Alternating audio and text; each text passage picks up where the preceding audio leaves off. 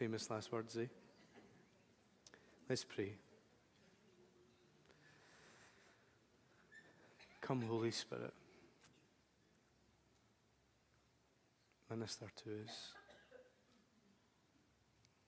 Today, Father, I pray that we would know what it is to be in the presence of our Heavenly Father on Father's Day.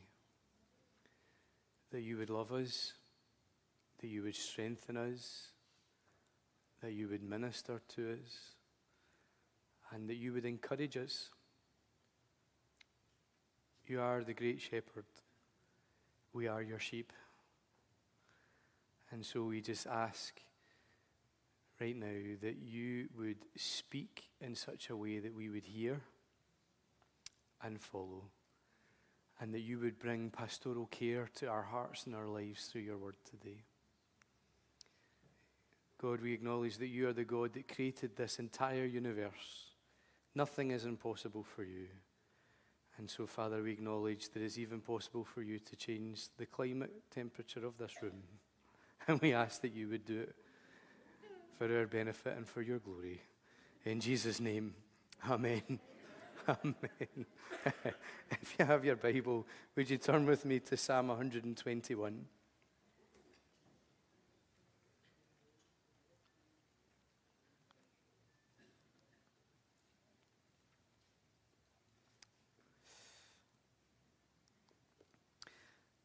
I lift up my eyes to the mountains. Where does my help come from? My help comes from the Lord, the maker of heaven and earth. He will not let your foot slip. He who watches over you will not slumber. Indeed, he who watches over Israel will neither slumber nor sleep. The Lord watches over you. The Lord is your shade at your right hand. The sun will not harm you by day, nor the moon by night. The Lord will keep you from all harm. He will watch over your life. The Lord will watch over your coming and going, both now and forevermore. I'm sure you agree that Psalm 121 is beautiful. It is just an amazing psalm that is quoted a lot. And I don't know about you, but often when out driving or out walking about, enjoying the phenomenal scenery that we're blessed to live within, there are moments when you just look around and instantly hear these words ringing in your spirit. I lift up my eyes to the hills. I lift up my eyes to the mountains. I lift up my eyes to the breeze. Where does my help come from? My help comes from the Lord, the maker of heaven and earth. It's beautiful. Now, as always, when we come to look at a psalm, we always begin by examining the title of the psalm. And the title is normally the small print that is found underneath the number, normally in italics. And that tends to tell us who wrote the psalm, or when they wrote the psalm, or what the psalm was written for, or the purpose that it was intended to be used for. And in this case, Psalm 121 is described as a song of ascents. And the main reason for this is because this was a song that was intended to be sung as pilgrims made the journey to Jerusalem. That as they made their way and ascended towards the holy city, that these words would have been sung. And you can see just how powerful that image must have been of people making their way up towards the Temple Mount to singing the song, I lift up my eyes to the mountains. Where does my help come from? My help comes from the Lord. But another reason, well, kind of loosely, as to why it also can be referred to as a psalm of ascents is because this psalm employs a poetic technique where a word or phrase at the end of one line is then picked up and used again at the beginning of the next line that's called anadiplosis. And it's often referred to as this stair-step technique because one theme is introduced and then built upon in the next, which is then built upon in the next. And we can see it when you go through the psalm. We won't go through it all, but you can see it where it starts with, I lift up my eyes to the mountains. Where does my help come from is how the line finishes. And then the next line begins with, my help comes from the Lord, the maker of heaven and earth. And then it goes on to the next one. He will not let your foot slip. He who watches over you will not slumber. The line finishes. And the next line begins, he who watches over Israel will never sleep or slumber. And you can see this the whole way through the psalm, where it's like one idea and concept is introduced, and then it's reinforced and built upon, and then it's reinforced and built upon, and then it's reinforced and built upon. And what happens as you journey through this psalm is it builds hope within you. It stirs up something. Each phrase or stanza or verse just stirs up something within you, and it does cause us to, in a sense, ascend. It lifts the mood. It lifts the spirit. It takes us higher in him. It takes us deeper in our affection towards him. And the psalm opens with an iconic question. I lift up my eyes to the mountains. Where does my help come from? Now, this verse is actually quite important for opening up the rest of the psalm and unlocking it to us. Because the question that is asked here helps us to understand the position of the psalmist, or the position that he is taking us to as readers as we read it. And he says, I lift up my eyes to the mountain. Where does my help come from? If he's lifting his eyes up to the mountains, then that would suggest that he's at the bottom of the mountains. It's no rocket science, is it? That would suggest he's at the bottom. If he's lifting his eyes up towards the mountains, and it's not just one mountain, but it's mountains, then that must suggest he's at the bottom. And if he's at the bottom of mountains, then that would then suggest that he's in the valley, where mountains meet. At the bottom we refer to as the valley. And the valley in the Bible is a metaphor that is used for hard and trying times. It's used to describe the worst seasons of life and the experiences that normally take place within it. The psalmist is lifting up his eyes to the mountains. It suggests he's in the valley. Does that perhaps call out the application for this psalm? When we can use it, when we can lean towards it. However, if this psalm is a psalm for the pilgrim, and is one that is to be sung by pilgrims making their journey to worship God, then it brings with it another application. Because every year God's people would have traveled from their homes, wherever that was, to Jerusalem to celebrate one of the major festivals. And making the journey by foot along treacherous, uninhabited pathways meant that travelers often faced many dangers. Robbers were known to hide in caves or in the cliff face or on the mountains, knowing, due to the timing of the festivals, exactly when people would be traveling along that way. And certainly we get a hint of that in the parable of the Good Samaritan, don't we? Where the priest is traveling from Jerusalem to Jericho, and he's attacked by a band of robbers that strip him of everything and take everything and leave him vulnerable and for dead. And I guess for these robbers, guys, this was like a good season. Because if people were traveling, making their pilgrimage from their towns all across the country, perhaps even from other countries, then it meant that people would have traveled with pockets full of cash to pay their temple tax, to buy their sacrifices or sacrifices fitting, to bring their tithe to God, to bring their alms for the poor. So these people were walking targets, laden with bounty. And many on that journey felt vulnerable and exposed, not knowing what dangers the hills and the mountains around them would hold. And tradition has it that as people traveled, they would often sing. They'd sing on their journey to drown out their worry and to hide their fears, because there is something about singing that lifts the soul. And for some of us, there's something about the way that we sing that would cause people to run from us rather than at us. So you can understand that. But this psalm being written as one that's supposed to be sung on this journey is particularly important because it repeats the concept of God watching and God keeping individuals. It was a fitting song to sing to encourage the fearful soul. And the idea presented to us here in the question and the answer of the opening verses of a traveller, and he's looking round the mountains and he's looking round the hills and he's keeping his eyes peeled for hidden danger, and he's asking the question, on this journey, where does my help come from? As I'm looking for trouble and keeping my eye out for danger, where's my help come from? I don't know if you've ever been in those situations where you feel a little bit vulnerable, walking into a situation and you're looking around for a friendly face or to understand where help is going to come from in this moment if you need it. That's the picture that's conjured up here with this psalm.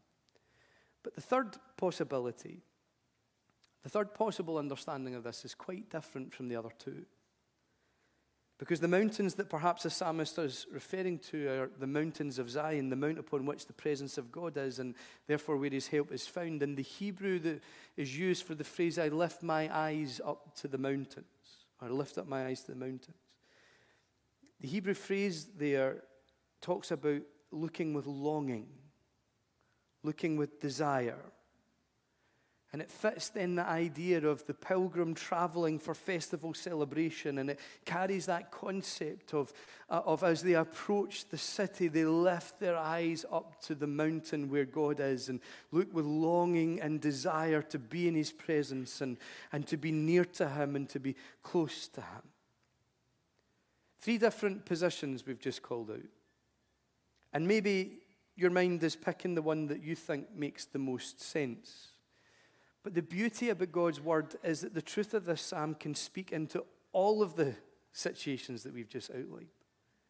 The psalm speaks to those of us in the valleys of life. Those of us who are in the hard places, in the difficult experiences, those making the sore journeys and having to navigate the worst pathways of life. If you're in the valley right now, looking up at life, feeling small and vulnerable and exposed, this psalm is a word from God to you. Your help comes from the Lord, the maker of heaven and earth. But this psalm also speaks to those that are journeying through life with worry as a companion. Those who fret over the unseen, the uncertain, and the unsure, the worries of what's round the corner, the fear of what might happen next, the concern for what life might hold. None of us knows what tomorrow can bring. Our worlds can be turned upside down for good or for bad in one unpredictable instant.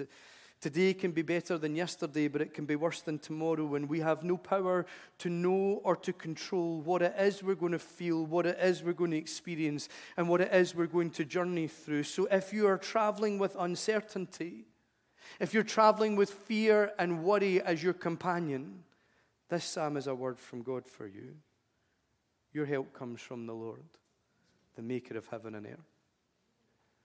But equally, this psalm speaks to those who are looking for God, those who are seeking Him, pressing into Him, desiring Him, those for whom it's not necessarily about journeying with uncertainty or about being stuck in the valley. It's just about trying to find Him in the current, trying to find Him in today.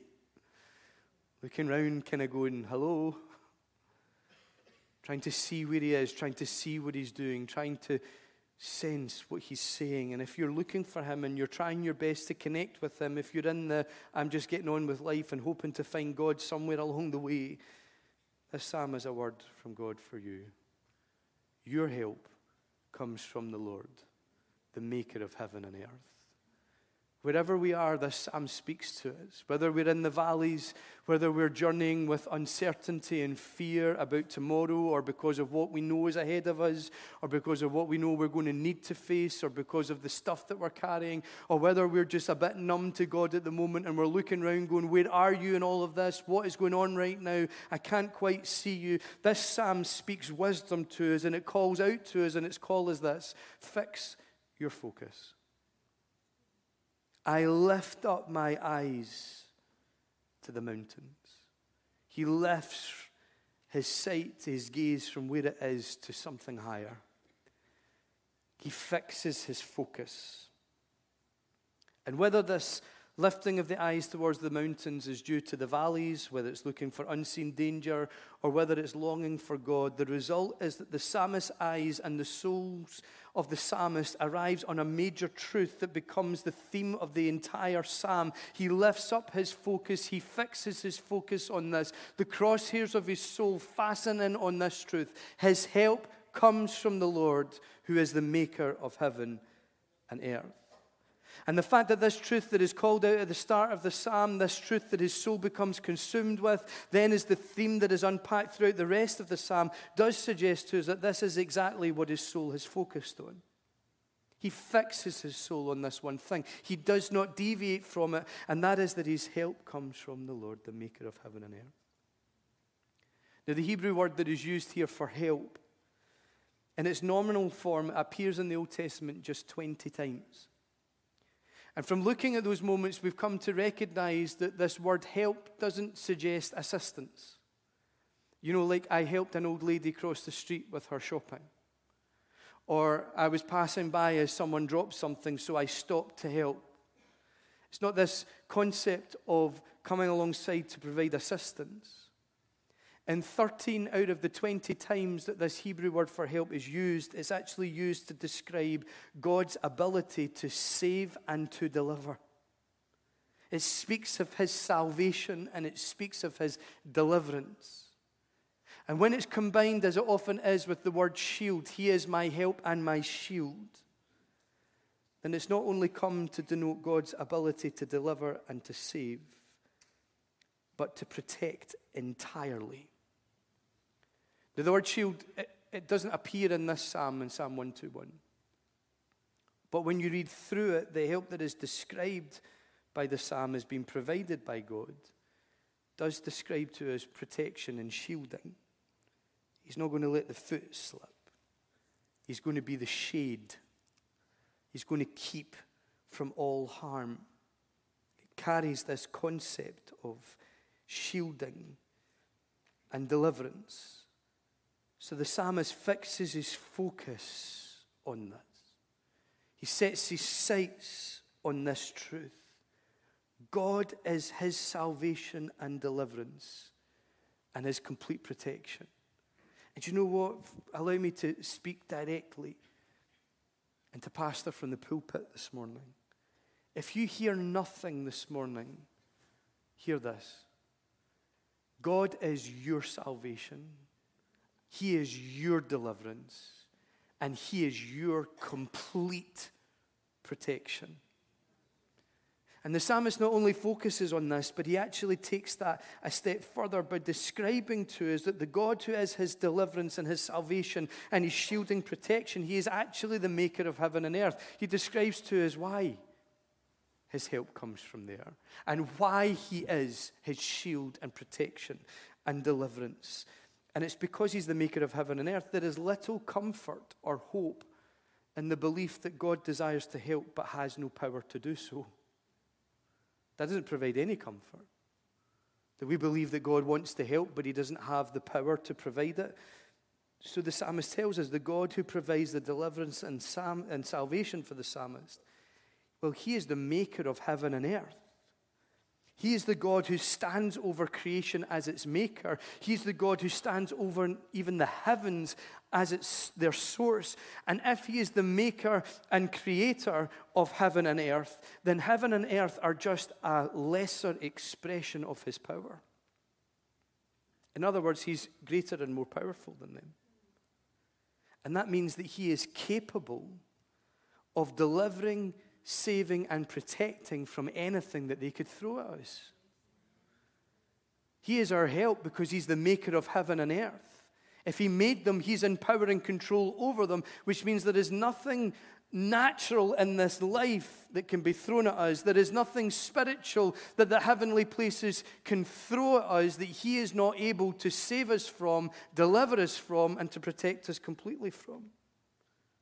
So the psalmist fixes his focus. He lifts the eyes of the soul to fasten, to fix, to focus entirely upon this truth. God is able. Whether you're in the valley, whether you're traveling with uncertainty, whether you're looking for, seeking, trying to find God on the pathway right now, pause. Lift up your eyes. Shift your gaze just a little bit higher. Lift from what is to what is above it all. Fix your focus on this. Your God is able.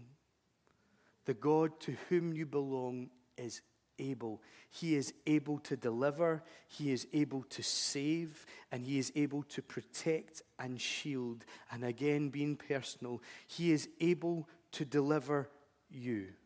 He is able to save you. And he is able to shield and protect you. In fact, according to the scripture, he is able to do exceedingly and abundantly more than we can ever ask or imagine, which means he's able to do exceedingly and abundantly more than we can ever talk about, more than we could ever preach about, more than we can ever get our heads round, more than we could ever grasp. Our God is able, because he is the God who stands over heaven and earth as its maker. He is the source of their existence, and he's the epitome of power and might. He is able. The psalmist fixes his focus on the ability of God as the maker of heaven and earth. And while he calls out that he stands over creation, he's also quick to call out that he doesn't stand aloof. He's standing over, distant from us. But he's willing to intervene in life. He desires to help us. And the psalmist tells us, he will not let your foot slip. He who watches over you will not slumber. Indeed, he who watches over Israel will neither slumber nor sleep. And in this moment, he calls us not just to fix our focus, but to fix our focus on our guardian. Because the psalmist now introduces the phrase that is repeated over and over within this psalm, and that is that God is watching. And the God that watches over you and the God that watches over me does not slumber. In fact, we're told he doesn't slumber nor sleep. You're kind of like, these two words mean the same thing. In my mind, I look at it and I think, well, slumber is when you kind of doze off for a little bit on a Sunday afternoon, or maybe on a Sunday round about now, you kind of doze off into a slumber for a little bit. It's a temporary thing, whereas sleep is like going into a deep sleep. But whatever way you look at it, the God who is watching over you and the God who is watching over me, he never sleeps nor slumbers, which means he's always alert. And it might seem daft to us to think that God is sleeping, but it wouldn't have seemed daft in the time and the custom of the Psalms. In the ancient Eastern culture, they have multiple gods and multiple deities. There was often this belief of gods who were sleeping. If you think of it in terms of Elijah and Mount Carmel with the prophets of Baal, and he's taunting them going, is your God asleep right now? Because he went to the loo? But it carries this concept within this culture that there was this belief that gods were those who were to be roused and awakened in order to demonstrate their power. We needed to rouse them. We needed to bring sacrifices. We needed to chant. We needed to call out. We needed to beat ourselves up. We needed to cry out in such a way that it would awaken the God to display his power. And the truth is that often in myth, when they were awakened and roused, the demonstration of their power was never positive. But here is the thing. There is never a moment when God sleeps. He doesn't nod off and he doesn't zone out. He's always alert, always awake, always aware, always attentive. And the amazing thing about that is that his lack of sleep never diminishes his power. When we're running on empty, when we're running on a lack of sleep, we're normally quite weak and normally very grumpy. And we take faces off of people and we're curt with, obviously you would never do that because you guys are dead spiritual. And I'm saying nothing about my wee life that's not in the room right now because she's in the foyer. But normally, when I'm running on lack of sleep, my patience is thin and my temper is quick. And I feel weak and tired and lethargic. But here's the thing, there is never a moment when God is in a bad mood. There is never a moment when his temper flares up towards us. There is never a moment when he takes the face off us. There is never a moment when he is weak or feeble, because there is never a moment that he sleeps, and there is never a moment that he is not able to help. He is the guardian that watches over us. He sees, he knows, he hears, even when we think others don't.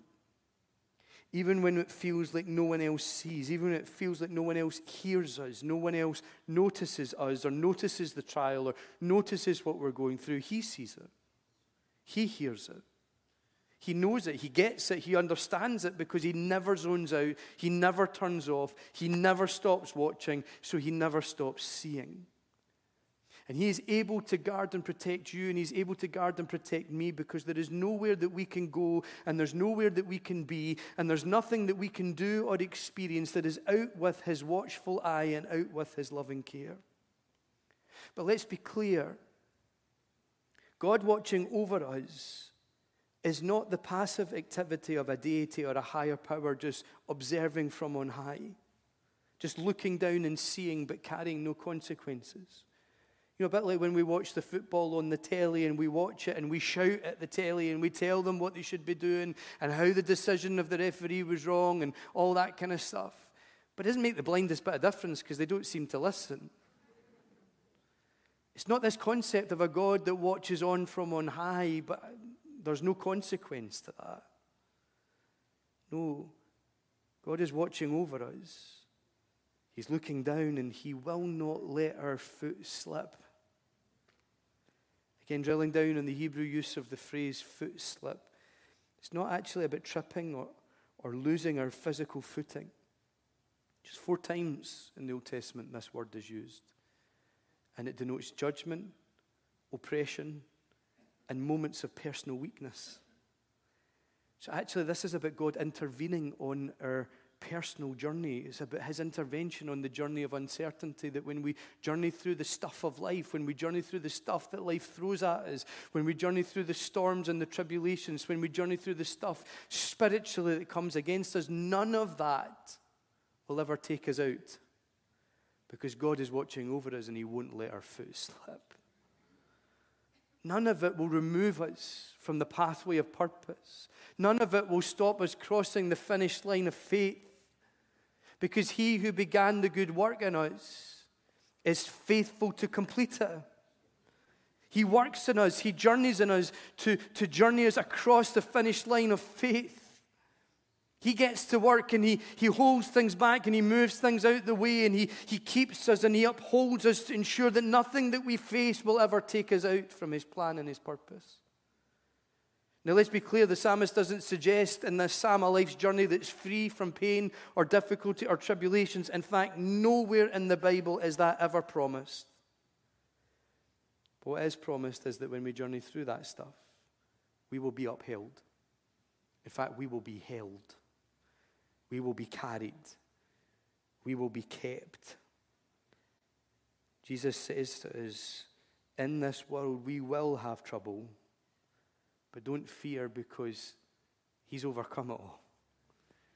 And he holds us, and he keeps us, and he makes us more than conquerors in every situation. We will face unseen and uncertain trials and tribulations, struggles and difficulties. But the God who is our deliverance, our salvation, and our shielding protection will keep us, sustain us, and bring us through. The psalmist says, the Lord watches over you. The Lord is your shade at your right hand. The sun will not harm you by day, nor the moon by night. The scripture says the Lord is your shade at your right hand. He doesn't say the Lord is at your right-hand side. It's not that we should all turn and face the right when we pray and worship to intercede and to connect with him. It actually says he's at your right hand, which means that he's right there. If you're journeying through the valley, he's right there. His rod and his staff are your comfort and your protection. If you're facing uncertainty and fearful about tomorrow and what the future holds and what you're about to head into and what it is you have to navigate through and what it is you have to pass through, well, he's right there. He's at your right hand. And he says the waves won't sweep over you and the fire won't burn you because I'm with you. When you're in the season where you're looking, going, where are you? What are you doing? Do you even hear me? Do you even know? Let me tell you, he's just right there. Because he says, I will never leave you nor forsake you. I am with you even to the end of the age. He is right there. He journeys with us every step of the way. He is at our right hand. But the question that comes to my mind is, what's up with the left? Why did he pick the right? Is it he's got a thing against left-handed people? But it's not. It's because in the biblical days, the soldier carried his shield in his left and his sword in his right. And when they journeyed, a soldier would always journey with a companion at his right to be the covering for the area of vulnerability. Scripture says the Lord is your shade at your right hand. He is your covering. It doesn't matter what situation you go into, He is covering you. He is shading you. He is shielding you. He's got you. He's covering the area of vulnerability, the area that you're exposed. And even if you take that analogy further, the sword is carried in the right and He's at the right-hand side, then it suggests to us that not only is He our covering as our shade, but He's also fighting for us. He fights on our behalf. And the psalmist says He's your shade, so you will not be harmed by the sun by day or by the moon by night. It's that He will cover and protect you in every season and every experience of life. He is the all-encompassing, protecting God who fights for you so that no weapon formed against you will prosper or stand. God is the protective shade, the protective shield over all your life. And that's why the psalmist says, the Lord will keep you from all harm. He will watch over your life. He will watch over your coming and going, both now and forevermore. Wherever you are this morning, whatever it is you're going through this morning, if you're in the valleys and you're facing some of the most difficult stuff in life, lift up your eyes, fix your focus, because the Lord, who is the maker of heaven and earth, is your help. If you are journeying with uncertainty, if you are facing some stuff and you don't know what is ahead and you don't know what's round the corner and you're not sure what's coming along, if you travel with fear and worry as your constant companion, lift up your eyes. Your help comes from the Lord, and He is the maker of heaven and earth. And if you're in this moment where you're going through life and you're just feeling a bit numb and you're Grand Old Duke of Yorking it because you're neither up and you're neither down, and you're trying to find Him and trying to know where He is, lift up your eyes. Lift up your eyes. Your help comes from the Lord, the maker of heaven and earth. He is right there. He journeys alongside you and He'll never let you go. He is your shield. He is your help, which means He is your salvation and your deliverance. And He is able to keep you, to protect you. In fact, He's able to do exceedingly and abundantly more than you could ever ask Him to do or ever imagine that He is able to do. He is able to do exceedingly more than that. So lift up your eyes. Fix your focus. He is able, and He is with you.